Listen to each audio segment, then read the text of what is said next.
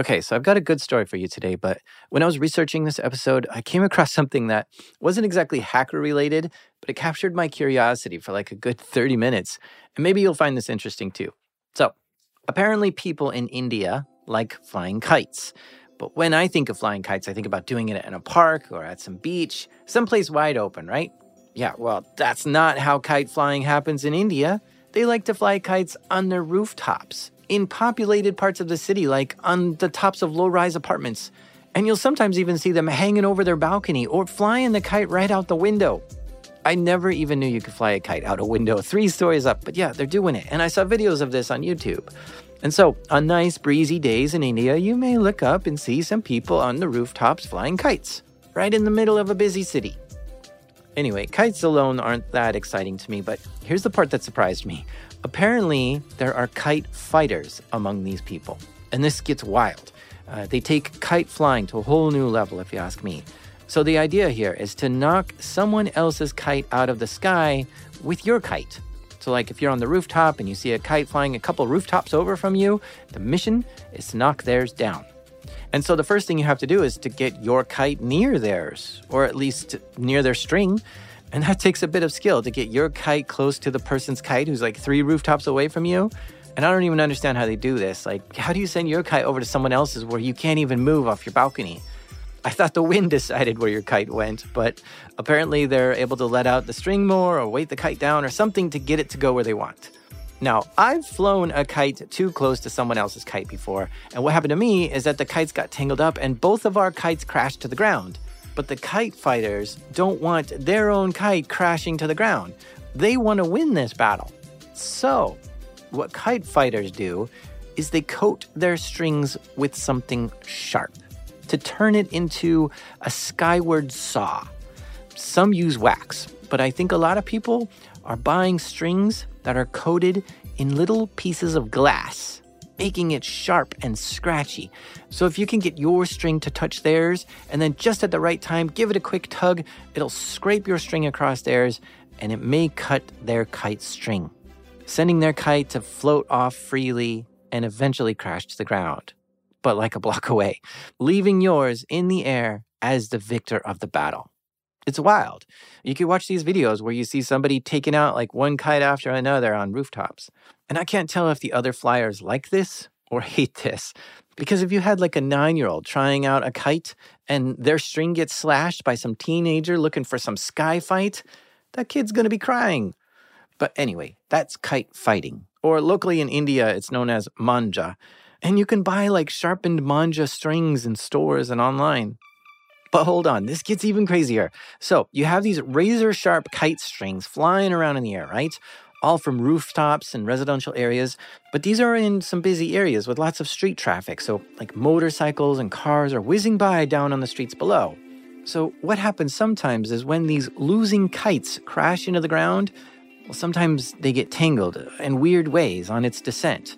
Like the string may get snagged up on some tree branch or a sign or something, but then the kite floats to the other side of the road and gets tangled on that side, essentially making a little tightrope that goes across the street. And when someone drives by, the car can get snagged on it and pull the string in weird ways. Well, the real problem comes with motorcycles and bicycles. There have been a lot of incidents where the string gets caught around the neck of a motorcyclist and cuts their throat. Bad scratches, gashes, and cuts. But some have even died from getting their neck slit by a glass-covered string. Yeah, people have died from this kite fighting stuff. So what motorcyclists do in the areas where it's popular is to install a small bar on the front of the motorcycle to catch any of those strings. It kind of looks like a little antenna on the front of the motorcycle, and it's there just to catch any kite fighter strings from killing the rider. It's always interesting to me to see the downwind consequences of something that we didn't immediately think would be a problem. These are true stories from the dark side of the internet. I'm Jack Rhysider. This is Darknet Diaries.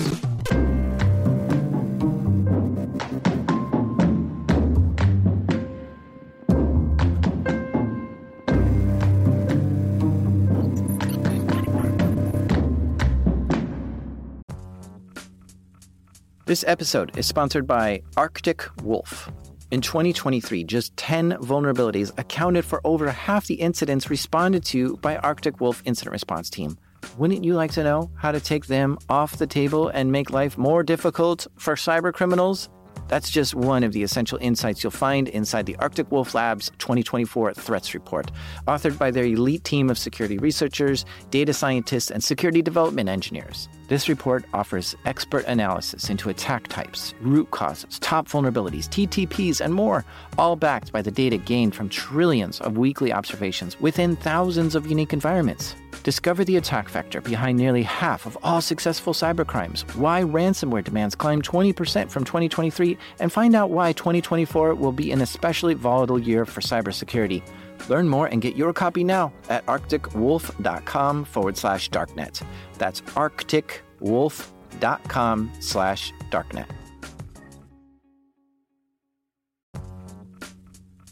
This episode is sponsored by Delete Me. How would you like to wake up and discover your bank account has been emptied?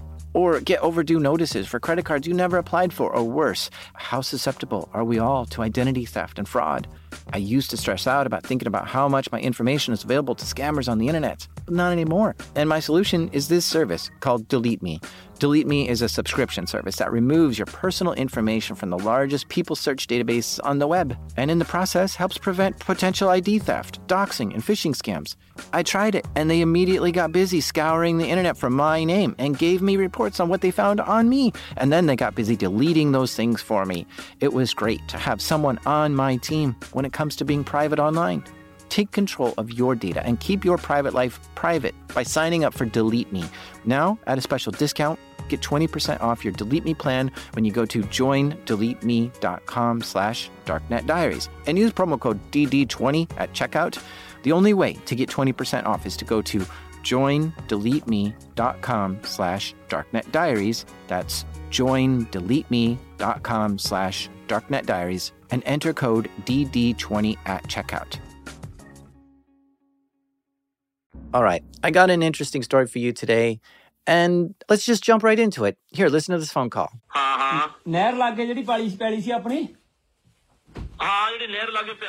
Okay, this phone call is in the Punjabi language. It's from India, but I really want you to hear this. So, 1 second. Hello? Hello, Raj. It's been such a long time since we spoke. You sound different. Okay, there. I've translated the audio and had it re-recorded in English. Now, take a listen. Hello? Hello, Raj. This is Jagga, your cousin, calling from Canada. It's been such a long time since we spoke. Oh, Jagga, is that really you? You sound different. It has been a long time. Yes, absolutely. How is the farm back home in Punjab? Yeah, the farm is going well. We had a dispute with Harijit, but it's finally over, and he paid me for plowing the fields near the canal. Oh, they finally sent you the money. God bless us today. How are you? Yeah, I'm doing well. Good. If you need something, anything, call me, brother. It won't be a problem. Yeah, thanks for letting me know. It's been ages since we have spoken, and you've always been like a brother to me. So I wanted to call you because I have got a problem. Okay. First, I wanted to call my family, and please don't tell anyone. I worry I'm gonna lose their respect if they find out. Absolutely. Okay. I understand. Raj, you're my cousin, and the only person I feel safe enough to tell. So please, don't tell anyone else. Okay. Yes. Don't tell my dad or my brother. Have you seen them recently? Yeah, I saw them last month. Your dad is doing well after his heart attack in November. Okay. So, last night I went out for a friend's birthday party here in Canada. We went to a club, had some food and drinks. But my friends also started getting high. Okay. I guess the combination of drugs and alcohol really got to one of my friends because out of nowhere, he took a bottle and smashed it onto the waiter's head. Blood went everywhere. Oh my God. They called the police. My friends ran away, but I didn't run. And the police arrested me for the fight, even though I'm innocent. I have been charged for hitting the waiter. I have a lawyer from Punjab though, who's gonna help me get out. Why didn't you call your dad? No. I can't call Dad. He thinks I'm working hard. What would he think if I tell him I have been arrested? He's already had a heart attack and I don't want to risk causing another. Everything with the party happened last night, and as soon as I could, I called you. I just need you to talk to the lawyer and say that you're my cousin. I still think your dad should know, but okay, what can I do? I'll pass you over to my lawyer. All you have to say is, the boy is innocent, the boy has done nothing wrong, please leave him be. My ATM card, my identity card, all the money from my wallet, it's in custody. I can't do anything. Okay, let's talk. Talk to my cousin. Hello. Hello, you're the lawyer? Yes, my name is Lakhwinder Singh Laka. How are you related to the boy, sir? Yeah, he's my cousin. Right. I have met with the officers on duty and have spoken to them. Now you tell me about the boy. Should he be punished or released? Let him go, he's innocent. You know, foreign laws are very strict and very different to Punjabi laws. And so that it's clear, your cousin may be charged with being an accomplice in a murder case. The waiter is under intensive care in hospital. This is an extremely serious charge, one that will ruin your cousin's life. We will have to prove him innocent to save him. Okay, sir. I will have to say that those who are his friends are not his friends. He went alone to the club, drank only water, and was alone at his table until he was rudely interrupted by these people, who then started a fight. If we do not prove him innocent, he will go away for 25 years. Do you understand? Yes, I understand. There will be a cost if you want to save his life. We will have to encourage the officers to remember events the way we want them to. Some money put into their pockets. Think of it as a small fine. I will need you to send money to help him. But wait, he has more money than me. Can't you take it from him? That's not going to work. Talk to your cousin Jaggi. He'll tell you what to do. Hello, Raj. How much money do you have? Raj, loads in my account, but I don't have any access to it. You must pay it off, however much it costs. I will pay you back. I swear by Guru Granth, I'll repay you as soon as I get out. We need your dad's help for this one, cousin. Please, don't call anyone. I'll be shamed for eternity. I'm begging you, please. My family is going to realize if money goes missing. No, it won't be that much. Talk to the lawyer and he'll give you an idea. My life will be wasted if you don't help me out now. Okay. Here, talk to him. Hello? Lawyer, how much money is needed? It will cost about $2,000. $1,500 is needed just to pay for damages to the club. Okay, listen, lawyer, I have one request. Yes? I want you to leave my cousin in prison for a long time. What? Why? Because he's a terrible person. He tried to scam me for $2,000. You're both sick to act like my cousin and try to steal money from me. I know my cousin Jagga and it does not sound like that. I've recorded this entire call and I will share it with the police. I find this call interesting. The victim recognized that this was an attempted scam right away and recorded the whole phone conversation. And it's very good for him to notice it that soon and hit record for the whole call. But would you have noticed this was a scam so early on? If your cousin called you out of the blue and was in trouble, would you have been tempted to send him $2,000 to free him? Apparently, this kind of scam is becoming more popular in Punjab, which is an area in India and Pakistan. And what you're hearing behind me here is a clip from a YouTuber called Suk Viral, highlighting how people are getting hit with this scam. The idea here is simple. The scammer will pose as someone you know and ask you for money. It's not always the same scenario, though. Let's hear another one of these calls. Hello? Hey buddy, how are you doing? Yeah, I'm good, thanks. And you? Yep, all good here. What have you been up to? Do I know you? Sorry. What? You don't recognize my voice? No, sorry. What? I'm sure your daughters Kriti and Rani would recognize my voice. It's Tarun. I'm calling from Canada. Oh, Tarun. Hi, I didn't recognize your... I'm calling you because I'm in trouble and I need your help. Oh no, what happened? I went to Canada to do my studies, right? Yes, I know. So, first I moved in with a girl while going to school. And I tell you, cousin, I never did anything wrong to her. But we did some things together and she took a video of me naked in her bed. and now she has accused me of raping her. Oh, this is so embarrassing to say out loud because it's not true and it's just so awkward. I know you will help me. Why don't you call your dad or sister? Oh, no, you know my parents. If they get to know about this, they will be panicked and really upset. Let me get out of this trouble and I will let them know personally. But I don't want them to know right now. My dad will not believe me, cousin. It's too embarrassing and he will be angry. He's already unhappy about my grades. I don't want to make it worse. So what can I do? I've talked to a lawyer who says he can get me free from this charge, but he's expensive and I don't have the money. How much money do you need? The lawyer is also from Punjab and he wants to help. Because we're both from Punjab, he's giving me a discount. He says for 40,000 rupees, he can free me from the charges. That's what? 2,000 Canadian, is that right? Yes, cousin. I'm sorry to ask you like this, but you would be saving my life. Imagine, if I don't do anything, I will go to jail for a long time. Okay, I will help. How can I send you the money? Okay, so I have my lawyer right here. He can tell you. I'll give the phone to him now. Here. Hello? Hello. We think we can free your cousin from the charges, but we need 40,000 rupees to get started on the case. Are you able to send that? Yes, I will send it. Okay. The fastest way to send the money is through Western Union. Do you have a pen? I will tell you the name to send it to. Yes, please tell me. I will send it right away. Okay. You must send it using Western Union to Neil Shankar. Okay, I will. Thank you. Bye. Goodbye.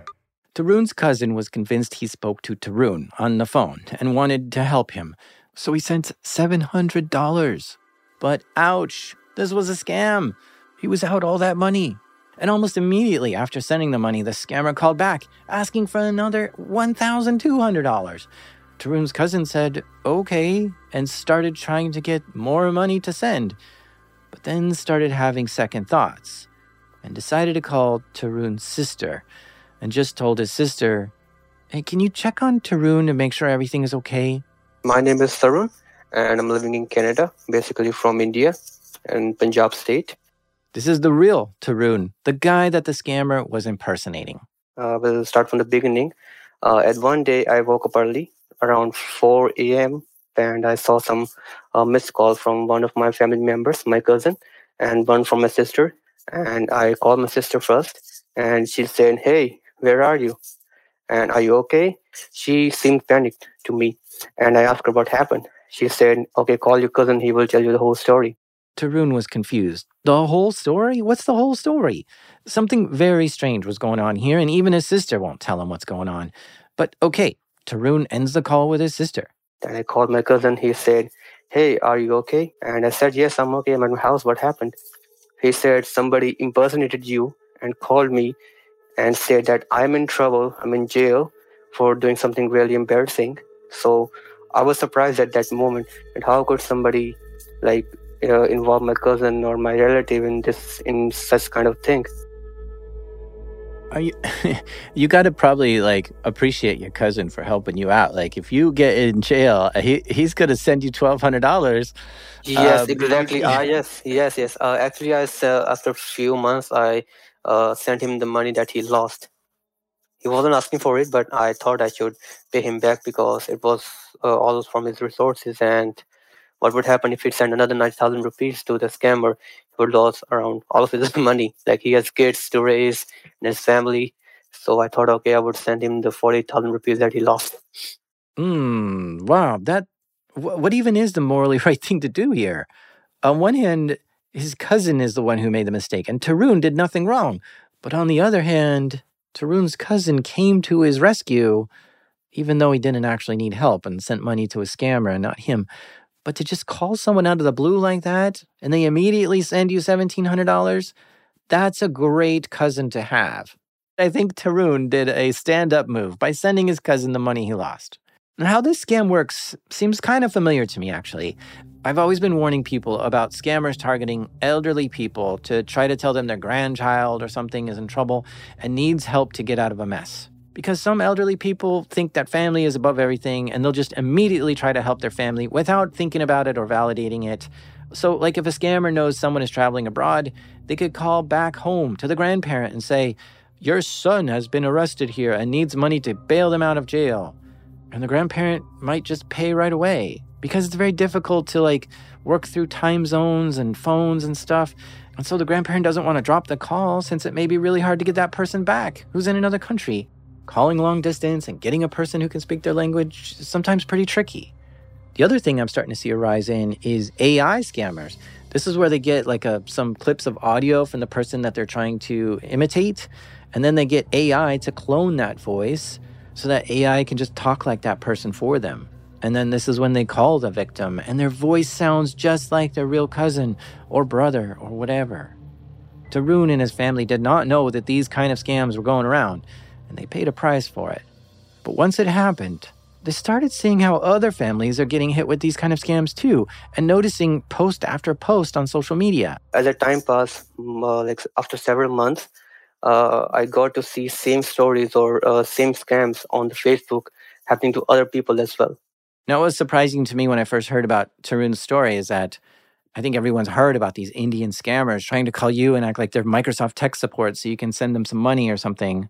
But I've not heard of Indian scammers scamming other people from India. But apparently there's a reason for this. I come from the Punjab in India, and so most of the population has migrated to in foreign countries like Canada, Europe, Australia, New Zealand.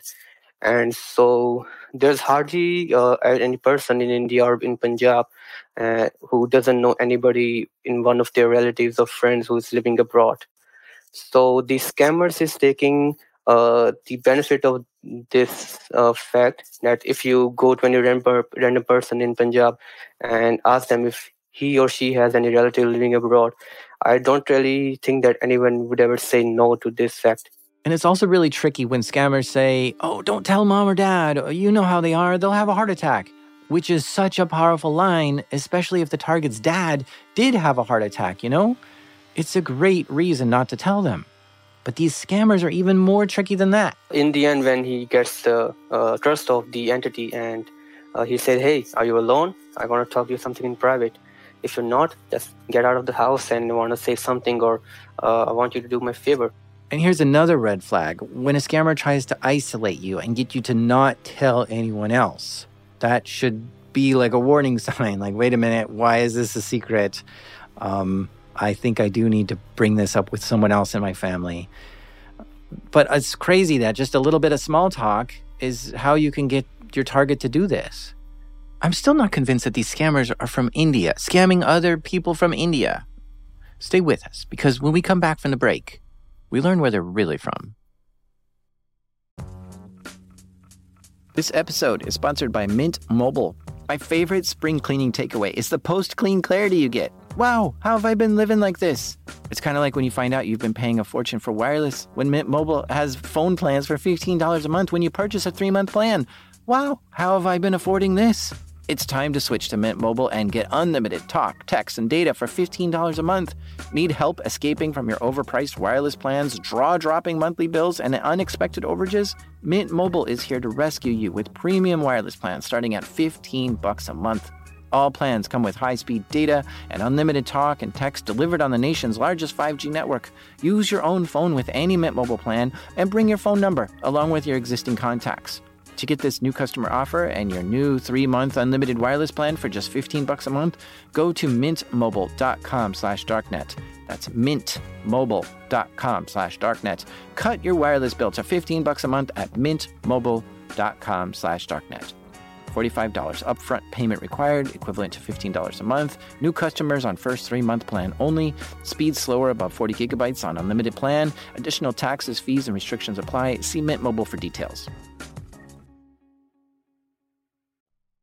Okay, so these scammers speak fluent Punjabi, right? And that's a language spoken in the Punjab region. But that region is very interesting. The thing is, the Punjab is halfly divided in Pakistan and some other regions of India. So if somebody is talking in Punjabi, this is the same language as the people living in Indian side as well. Yeah, Punjab is actually a really big area in South Asia and is shared between Pakistan and India. The two countries have a long-standing feud for loads of reasons, and a similar feud is seen between the Punjabis in India and Pakistan. So even though they share the same language and live right next door to each other, they do not always get along. And this may be a reason why people in this area are being targeted. It could be part of the continued feud between Pakistan and India. Tarun actually saw a video of someone who recorded one of these scam calls. The scammer, he called someone, and the guy on the other side of the phone, he recognized him. Hey, I know you are a scammer. You've been calling to people in such a way and collecting the money. Why would you do that? And the scammer, he just got straightforward. He said, hey, everything is not going in Pakistan.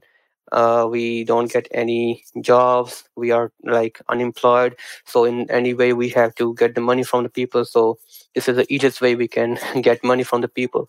The language difference between Punjabi spoken in Pakistan and India is close enough that it can trick a lot of people. Yes, because there are some parts in the Punjab who are on the border side of the Pakistan. So their accent in the Punjab is kind of similar. So you cannot really tell. As Tarun researched this scam more, he saw some other methods scammers were trying to do. Another one he saw was where the scammer says this. Hey, I'm coming in India or Punjab in the next few months, and I want to send some money to you so that you can keep it safe, because if I send to my family, they will just spend it all.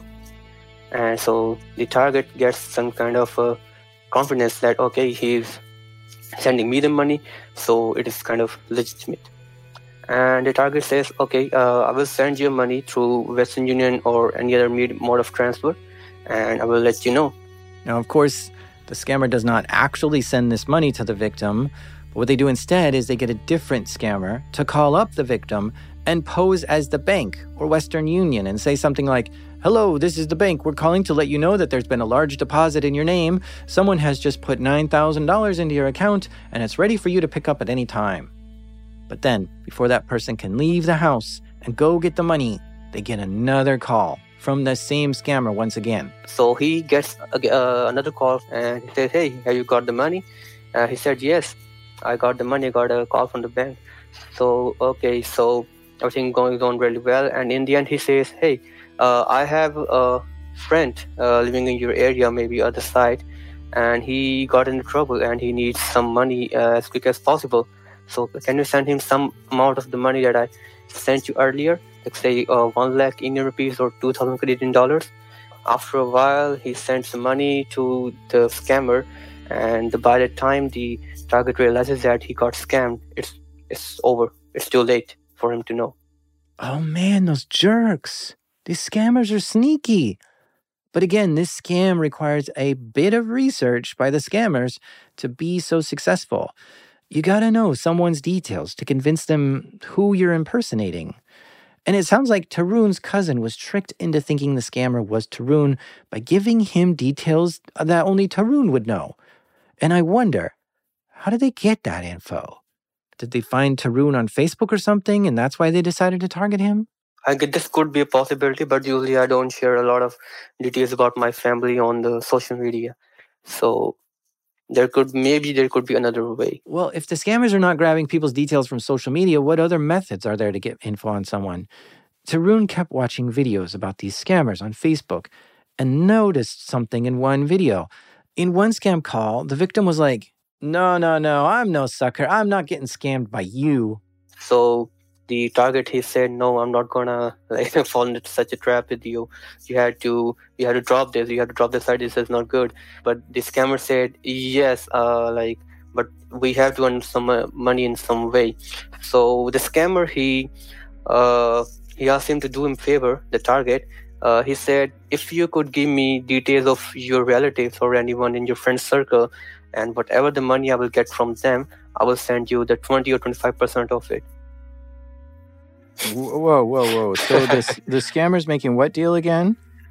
Yes, he said, if you give me details of your, anyone in your family or anyone in friend circle, whatever the money I would get from them by scamming them, I would send you 20 or 25% of it. So this is a kind of win-win situation. Why would somebody give that up? Oh, because they want 25% of it. Man, that's messed up to say, oh yeah, you can scam my cousin. Yes, so then remember I told you that how this is, I guess this might be the way the scammer who scammed my cousin, he might have got some details about me and my cousin, maybe from my family or relatives, because I know them how they are. Not blaming them, but I think this has more possibility. Dang. Think through your family relatives for a moment. You think there's anyone in your family or friends that would give your details to a scammer in hopes to make a few $100s from it? I mean, your family wouldn't be scamming you directly. They'd only be giving information about you, like what city you're in, or what children you have, what jobs you have. Just enough information to impersonate you on a basic level. And of course, phone numbers. I know there are people in my family that may do it. One of my cousins is currently homeless, and last we spoke, we got into a fight. Who knows what that kid's out there doing for cash right now? I don't know. I just think that this is wild, that scammers are getting caught in the act, but then offering to pay you for information on any targets that you can give them, offering 25% of the cut even. And now that I think of it, that's probably a scam too. If you give them information, you are probably never going to see your cut of the money. I mean, did your cousin open a police report or anything?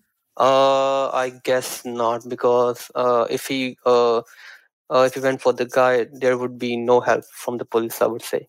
I heard from some people on Facebook, like they got scammed around 10,000 Canadian dollar, 15,000 Canadian dollar, and in Punjab, and they reported an FIR to the police, but I never heard any of them getting to the scammer. So I don't really think that police would ever make any effort to catch the guy, because they have a lot of to do, a lot of stuff to do. So people in Punjab who are scammed for more than $10,000 can submit an FIR, and that's the first incident report, which is the first thing you should do to register an issue with the police in India. But then a lot of times, nothing happens of it. I guess this is why it's rising in popularity, because it's so easy to get away with. I don't even understand the border situation enough down there to know what region has jurisdiction over each other, or if anything can be done about this. I mean, suppose they do track this to be someone from Pakistan. Can the Indian police arrest someone in Pakistan? Would the Pakistani police do something with that information? I have no idea. But I still think if you're a victim of a scam and lose money, it's a good step to issue a police report if you can. There have been some cases where scammers were caught, and you may be the person with the information that can help catch them. I don't know the stats. I imagine it's a slim chance that your report will do anything, but I still think having that hope can sometimes keep you going. Once Tarun got privy that this kind of scam is going out there in the wild, he became a target of this scam himself. Even myself, I got 2 calls from a number in the Pakistan. It has the area code of +92, and somebody said, "Hey, how are you?" I said, "Yeah, I'm good. How are you?" He said, "Hey, recognize me?" I said, "Yes, you are that person." And I just made up some scenario. I said, "Hey, what happened to your wife? I heard he ran away with some other random guy." He said, yes, it happened. I asked him, "Hey, tell me how explain me how it happened." He said, no, I will explain that to you later. Then he hung up the phone. I think this is a brilliant way to combat this kind of scam, to do a verification check of some kind. You could ask them to confirm something that only they knew. Like, you could trick them and say something like, "Oh, do you remember that one summer we went to the lake together? That was fun, wasn't it?" And when they say, yeah, I do. But you never went to the lake with that person. Now you know they're lying. I know as my dad, we have some code words that if one of us is in trouble, we have to say the code word to prove it's you. And I've told him if he ever gets kidnapped and someone calls me to pay the ransom, my immediate reaction is to not believe them unless I hear the code word. So you got to tell your kidnappers the code word if you want me to send you money. Otherwise, I'm just hanging up the phone. And he's cool with that. But stories like this really do bring my focus back to looking after our digital privacy online. And someone who knows a lot about digital privacy is Naomi. I'm Naomi Brockwell. I run a media platform called MBTV Media, and we focus on helping people protect their privacy online. In this story, the scammer seems to know quite a lot of information about the victim that they're targeting, right? They know this person's kids' names, where they live, what cousins they know from abroad, and this sort of thing. Do you have any idea where a scammer might be getting this kind of information from? I think we give away all of this data voluntarily online. I think we're incredibly lax with how we don't protect our data these days. I interviewed someone recently. It was an interesting story. He bought a new car. It was a used car, actually. And just by looking through the details in the car, he was able to find out the name of the previous owner, that the previous owner had 2 daughters, where they went to school, that she was a breast cancer survivor. All of this stuff was literally just the data that the car itself was collecting. So now if you zoom out and look at all of the information that we're posting on social media of our own volition, just handing it over, all the personal details about our lives. It's incredible how much information we are just giving away online. It's incredibly easy for anyone to find out anything they want about us these days. And that's mainly our fault. It's mainly because we are really not thinking about how to protect our data online. I think we need a major mind shift in this digital age, and we need to really start to be aware of how much information we're putting out there. I don't think it's always your fault. Do you ever think about that, of just like, we're living in this world where stuff just gets leaked and it's not your fault? That's definitely part of it, but I do think that individuals do have to take some responsibility for how they navigate their digital lives. I think we need to stop being naive. I mean, it's 2023. We've had computers for a long time now. We've had the internet for a long time now. And, I don't want to blame people for not being aware that their data is being collected by every corner of the internet. There's, third-party trackers everywhere. There are data brokers scraping all of our financial data, all of our, legal records, all of our social media posts. There are nefarious actors out there who want to collect our data. There are non-nefarious actors who just want to monetize our data. And so I don't think that it's our fault, but I also don't think that we need to be passive victims. I don't think that it's okay for people in 2023 to say, I'm putting all this information out there publicly, but I didn't think someone would use it against me, because clearly this is being used against people all the time. If we just zoom out, not even talk about scammers, if we just think about the $100 billion industry or potentially $1 trillion industry that is the data brokerage industry, it's incredible. They are making so much obscene amounts of money just from collecting our data, from scraping social media, from ingesting data breaches that are out there, from scraping our financial records. Our banks are selling all of our records, right? We know this. They tell us when we sign up. They literally say, you are giving us permission to hand over all your financial data to third parties. Wait, banks? Hold on a second. This banks thing is frustrating to me. I think banks are a private sanctuary and they should not be doing this. What do you know about this? There are a lot of laws that have been passed that basically say, listen, your data is not your data anymore. It is something that you've voluntarily handed over to this third party and they're allowed to do with it what they want. And financial data used to be this sanctuary, and you have famous places like Switzerland where, they'd have these banking laws and you'd have this private contract with your financial institution there, and you'd think that everything you did was just between you and the bank. And that's just not the way of the world. Not only has the US actually broken the Swiss banking system, but they've completely undermined those laws in the US as well. So now we're at a situation where, due to things like the third party doctrine, the government says that if you hand over your data to a third party, you no longer have any reasonable expectation of privacy with that data. And that includes financial institutions, because governments want that data as well. And so it's not in their interest to create laws that are going to protect your data. It's in their best interest to make it as easy as possible for these organizations to not have liability for handing over your data. So that's the way that the arrangement goes. I just recently learned about this third-party doctrine, and it's really frustrating me. Yeah, as Naomi says, the US has a legal principle that says if you voluntarily give your data to another company, you no longer have the reasonable expectation of privacy. What? Excuse me? This essentially means that every email I've ever written is no longer private. Every private message I've ever sent is not actually private. My phone's GPS location isn't private. This is awful. But not only that, the US government made all kinds of laws which require you to give up certain information to do things like open bank accounts. So yeah, all your banking information is no longer considered private due to this third-party doctrine. And guess what the downstream consequences of this is?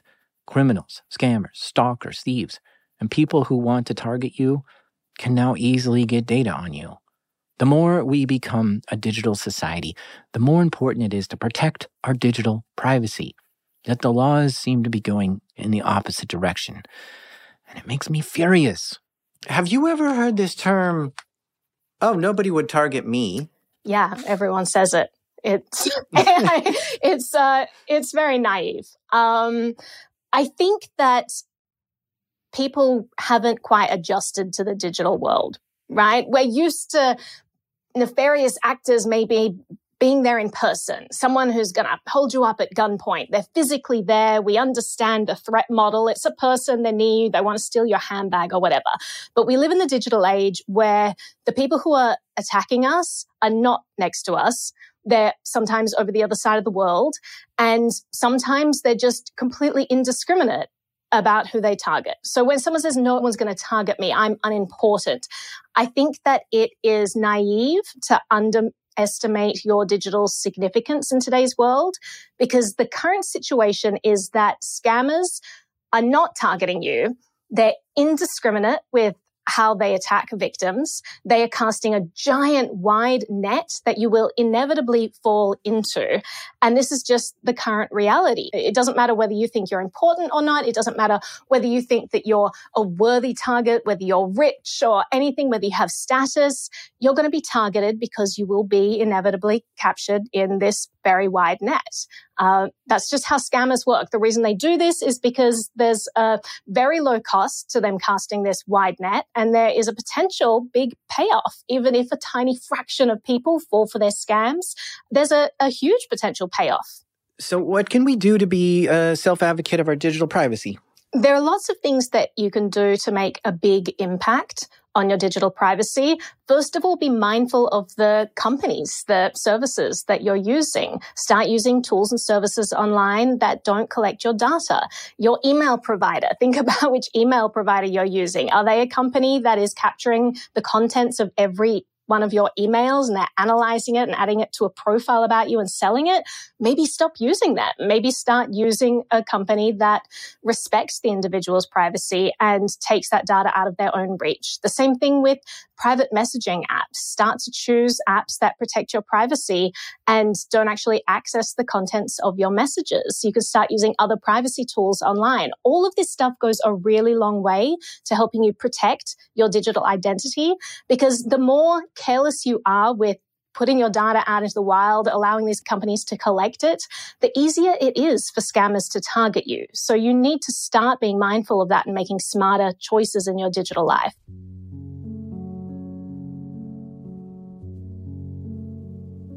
Susan B. Anthony changed the world. She grew up in a time when women did not have the right to vote. It was illegal even. And she said, screw that, and went down and voted anyway. And she was arrested for voting. She was thrown in jail, and she went to court, and she was found guilty, but she refused to pay her fine. She had to break the law, to go against the government in order to make change happen. And now she's highly celebrated, even to the point that her face is on the US dollar. I think about her sometimes and I wonder, what should I be doing that's wrong, but right?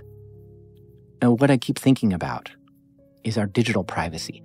The government is stripping away our privacy from us. Corporations are being so grabby of our personal data in a predatory way, and they do it so much that it just seems normal at this point. But they are wrong. So what's the right thing to do? I imagine a world where our privacy actually matters, and it's not some meaningless double talk. Companies who actually take your privacy seriously are companies that either don't want your data at all or encrypt it in such a way that they can't even see it, even if they wanted.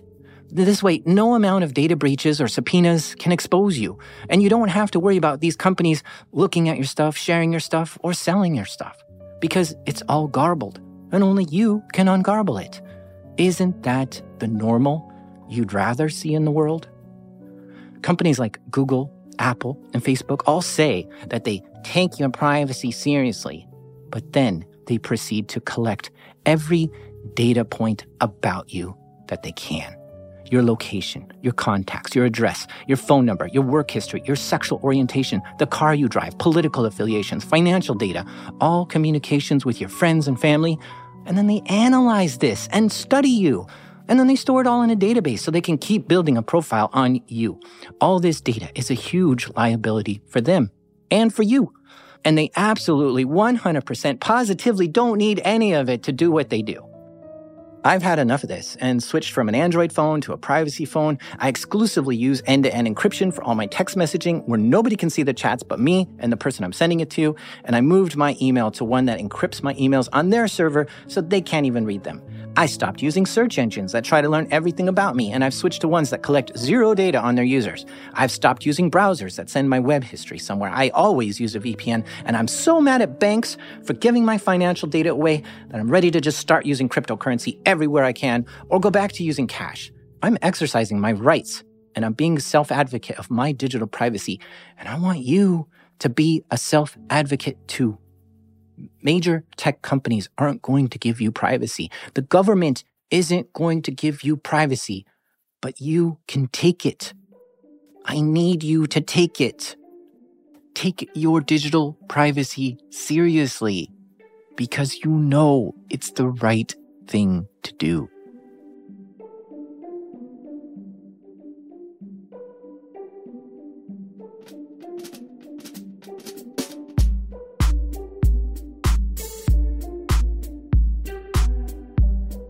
A huge thank you to Tarun for coming on the show and sharing this story with us. I particularly love this story because it gave me a glimpse into a pocket of the world that I had little knowledge of, and I feel smarter from having met him. Oh, and thank you to Naomi Brockwell for coming on and telling us about digital privacy. She always gets me so revved up about it. She's got an awesome YouTube channel called NBTV Media, which can really level up your digital privacy. And there's a book I also recommend for protecting your online privacy, which is called Extreme Privacy: What It Takes to Disappear. I'll have links to all this in the show notes. This show is made by me, the Bloodhound Knight, Jack Resider. This episode was produced by the two-handed backslashing Tristan Ledger, mixing done by Proximity Sound, and a big thanks to all the voice actors we had on this one. Our theme music is created by the mysterious Breakmaster Cylinder. Oh no, my robot's trying to run away. Quick, grab the botnet. This is Darknet Diaries.